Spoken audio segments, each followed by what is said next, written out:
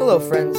Welcome to the Truth to You Daily Podcast with Brother Scott. We are thrilled that you have taken time out of your day to explore with us God's timeless truth. Regardless of who we are, we all need the light of God's Word to illuminate our path for this day.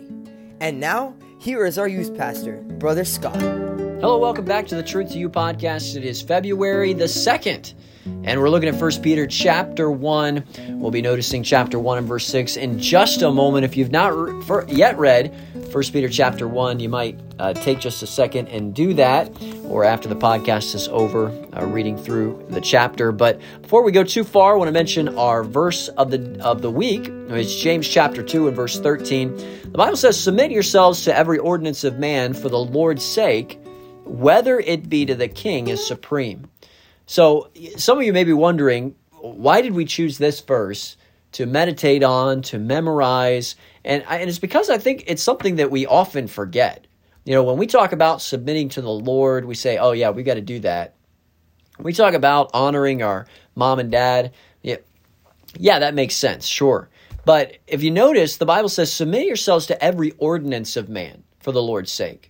Well, that could be government, that could be leadership at your job, that could be your teacher in your school, that's certainly your parents in your home, but there is a submission that James is telling us needs to take place in our heart for the Lord's sake. Okay, so when we're told to do something, we ought to do it. That's why there are laws for the road. We ought to follow those. We're not above those.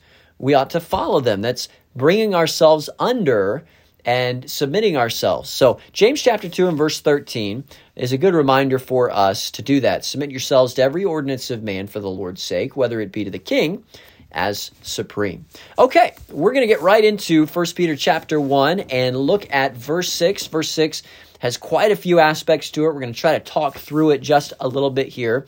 But I want you to notice what the Bible says. The Bible says this, "Wherein ye greatly rejoice, though now for a season, if need be, ye are in heaviness through manifold temptations." Interesting verse here. Interesting verse.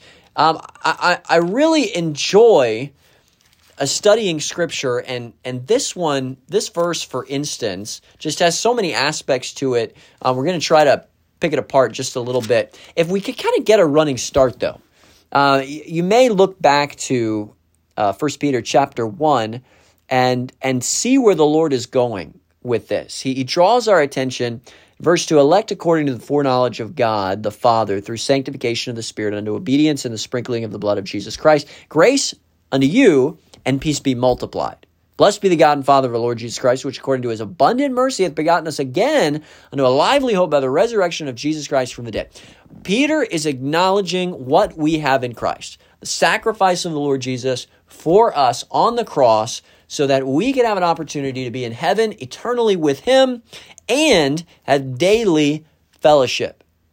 These verses, just right out of the gate in 1 Peter chapter 1 through verse 3, are really talking about the what we have in Christ. And it goes on, verse 4, "To an inheritance incorruptible, undefiled, and fadeth not away, reserved in heaven for you, who are kept by the power of God through faith unto salvation, ready to be revealed in the last time."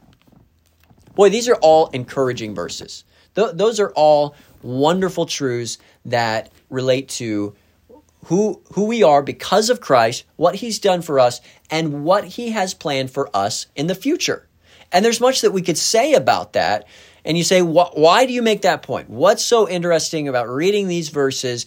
Well, it's important so that we know where we're going as we get to verse 6.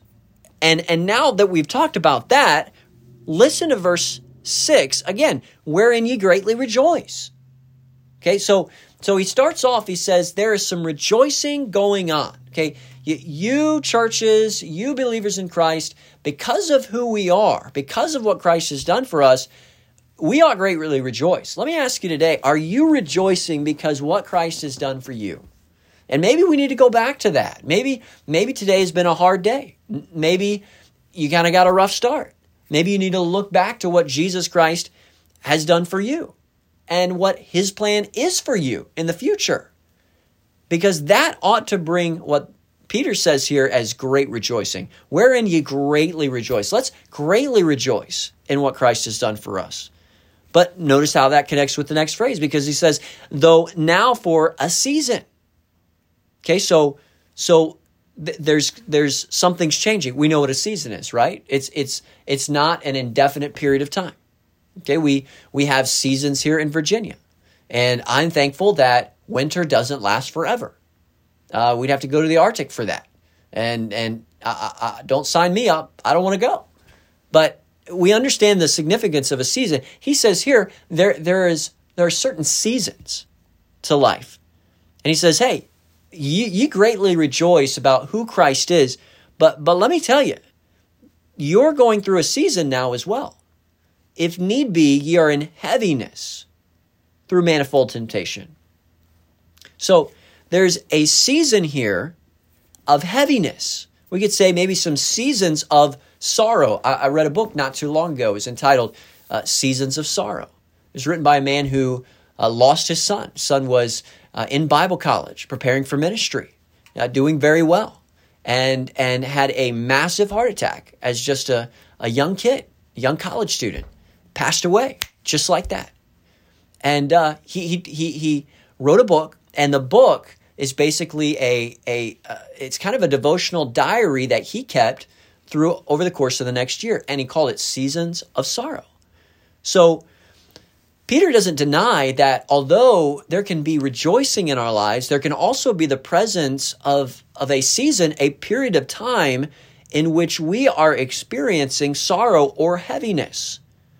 Now, it gets even more specific because he says through manifold temptations. Okay, this has the idea of maybe a type of trial. Okay, this is manifold, the idea of abundant or sometimes what seems to be immeasurable sorrow or heaviness in some way. So what might have Peter been alluding to for these first generation Christians? Well, this could have consisted of poverty of some type. This could have consisted of persecution or even sickness or the efforts by others to get them to renounce their fellowship of the Lord Jesus Christ and to go back to a state of unbelief in some way, shape, or form. So there's a temptation here. There are heavy things that enter the life of a Christian that can very easily pull us away, tempt us away from serving the Lord. And Peter here reminds us, hey, listen, don't forget what you have because of Christ. Okay, what he has done for you, what he's going to do. Carry with you those memories, even though now you may be in a series of seasons that has brought heaviness to your life. Verse 6, wherein ye greatly rejoice, though now for a season, if ye need be, you're in heaviness through manifold temptation, that the trial of your faith, verse 7, being much more precious than of gold that perish, though it be tried with fire, might be found unto the praise and honoring and glory of the appearing of Jesus Christ. So this series of trials, this heaviness through manifold temptation, can have a purpose in our lives. Okay, he says, being much more precious than of gold that perisheth, though it be tried by fire. So this is the picture of being refined. Well, I enjoyed so much. One of the teenagers last night sang in Teen Time, The Refiner's Fire. Well, we tend to look at sorrow and we tend to look at trouble and trials exclusively. We say, well, these are hard times. But you know what God is saying? He's saying that, yes, they are hard times. But don't forget I'm there with you and understand that God can use this in our lives to bring forth a vessel fit for the finer, a vessel of gold in which we are more like the Master. Boy, only God can take trouble in our lives and turn it for our good. Boy, it's painful, it's heavy, it's sorrowful, but God can accomplish a work through those difficult moments. And I guess that is the thrust of these 7-8 verses in 1 Peter chapter 1. There's difficulty, there's trouble, but don't forget the big picture. What God has done, what he's going to do, and what he wants to accomplish right now in your life through that heaviness, that season of sorrow. All right, that's all we have time for today. But if that connects to you, I hope that you'll take the time and thank the Lord for Peter's instructions here in the first chapter of his first book. Before we go, I want to mention our teenager of the day. It is Chris. We're praying for him today, and you take some time to do that. Thanks for listening. We'll be back again tomorrow to study some more timeless truth together. Take care.